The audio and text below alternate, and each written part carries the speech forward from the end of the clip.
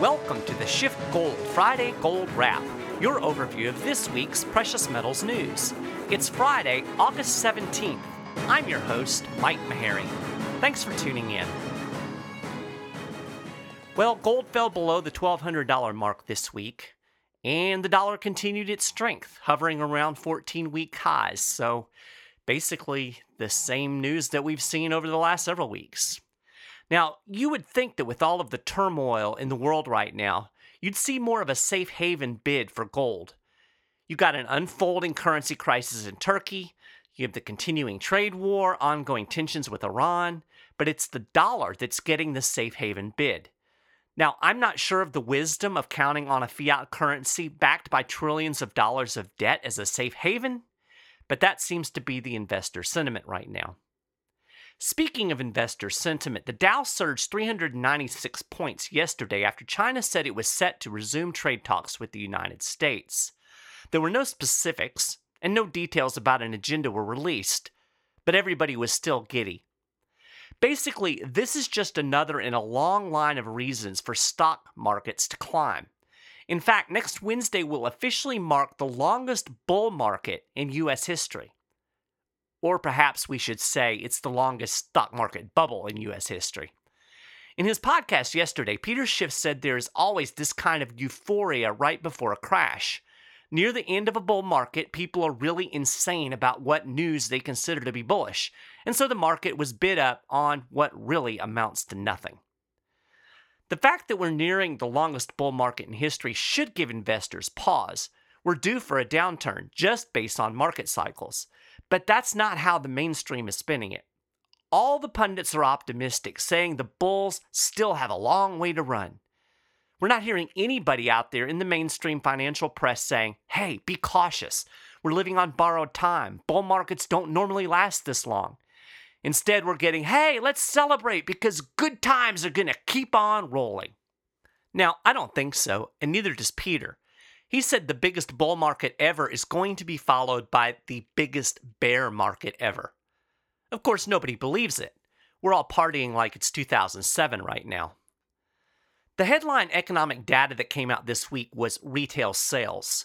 Of course, it created more optimism. Retail sales rose 0.5% in July, following a downwardly revised advance of 0.2% in June, according to the latest data released by the U.S. Commerce Department.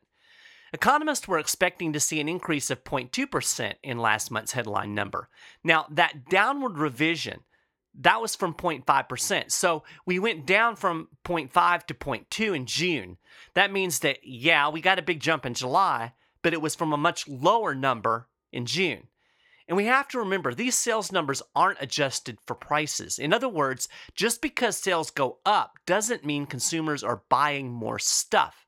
They could simply be paying more money for the same amount of stuff, or they could even be paying more for less. That would actually show up as a boost in retail sales. We know inflation right now is officially at around 3%, and it's probably a lot higher than the CPI indicates. Just look at your own budget. Are things getting more expensive? They sure are for me. So the upward tick in retail sales doesn't necessarily mean the economy is pumping out more stuff. You have to take all of these numbers with a grain of salt. Now, like I said, we're partying like it's 2007. I'm amazed at the number of times lately that I've been reading some economic statistics or data, and I come across the phrase, this is the highest or lowest since 2007, or since right before the financial crisis. Like household debt, now at levels not seen since the crisis. The number of zombie companies, levels not seen since before the crisis. Corporate debt at levels not seen since before the crisis. Housing prices at levels not seen since right before the crisis. I can go on and on. And if you think back to right before the crisis, virtually nobody other than Peter Schiff and a few Austrian school economists were predicting a crash. Everything was great in 2007. In fact, there were some pundits who were actually saying that we had solved the business cycle, that there would never be another bust. And then there was. I ran into another interesting example of this not since the crisis thinking on Seeking Alpha this morning. Right now, the gold and silver markets are behaving in a way that is very similar to the way it was in the midst of the 2008 meltdown. Gold was taken from $10.20 to $700, and silver was pounded from $21 to $7 during the period of time that Bear Stearns, Lehman, and the U.S. financial system were collapsing. The precious metals were behaving inversely to what one would have expected as the global financial system melted down. Massive central bank intervention was at play, according to this article.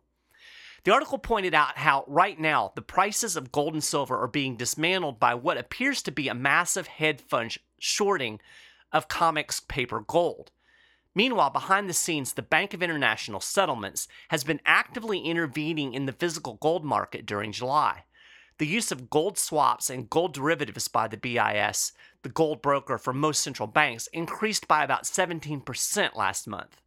As Robert Lamborn, a consultant to the Gold Antitrust Committee, put it, the BIS refuses to explain what it is doing in the gold market and for whom, engendering suspicion that it is helping one or more of its members to manipulate the currency markets through deception.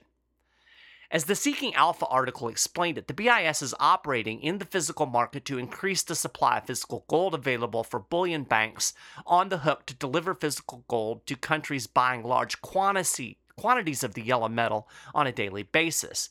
As long as the BIS can ensure the flow of physical gold remains uninterrupted, the demand for physical gold will not offset efforts to take down the price of gold in the paper derivative markets.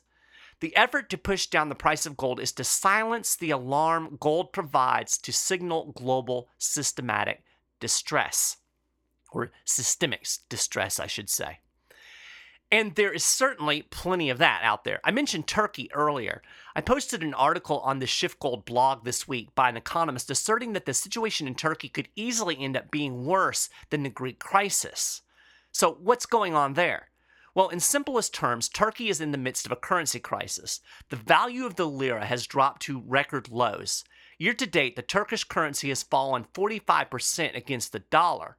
The official inflation rate is over 15%, but economics professor Steve Hanke said the real annual inflation measured for today tops out at about 101%.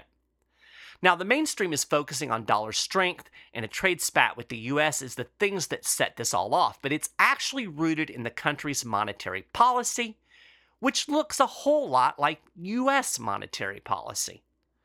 Monetarists claim a country with monetary sovereignty can create all of the currency at once without any threat of default.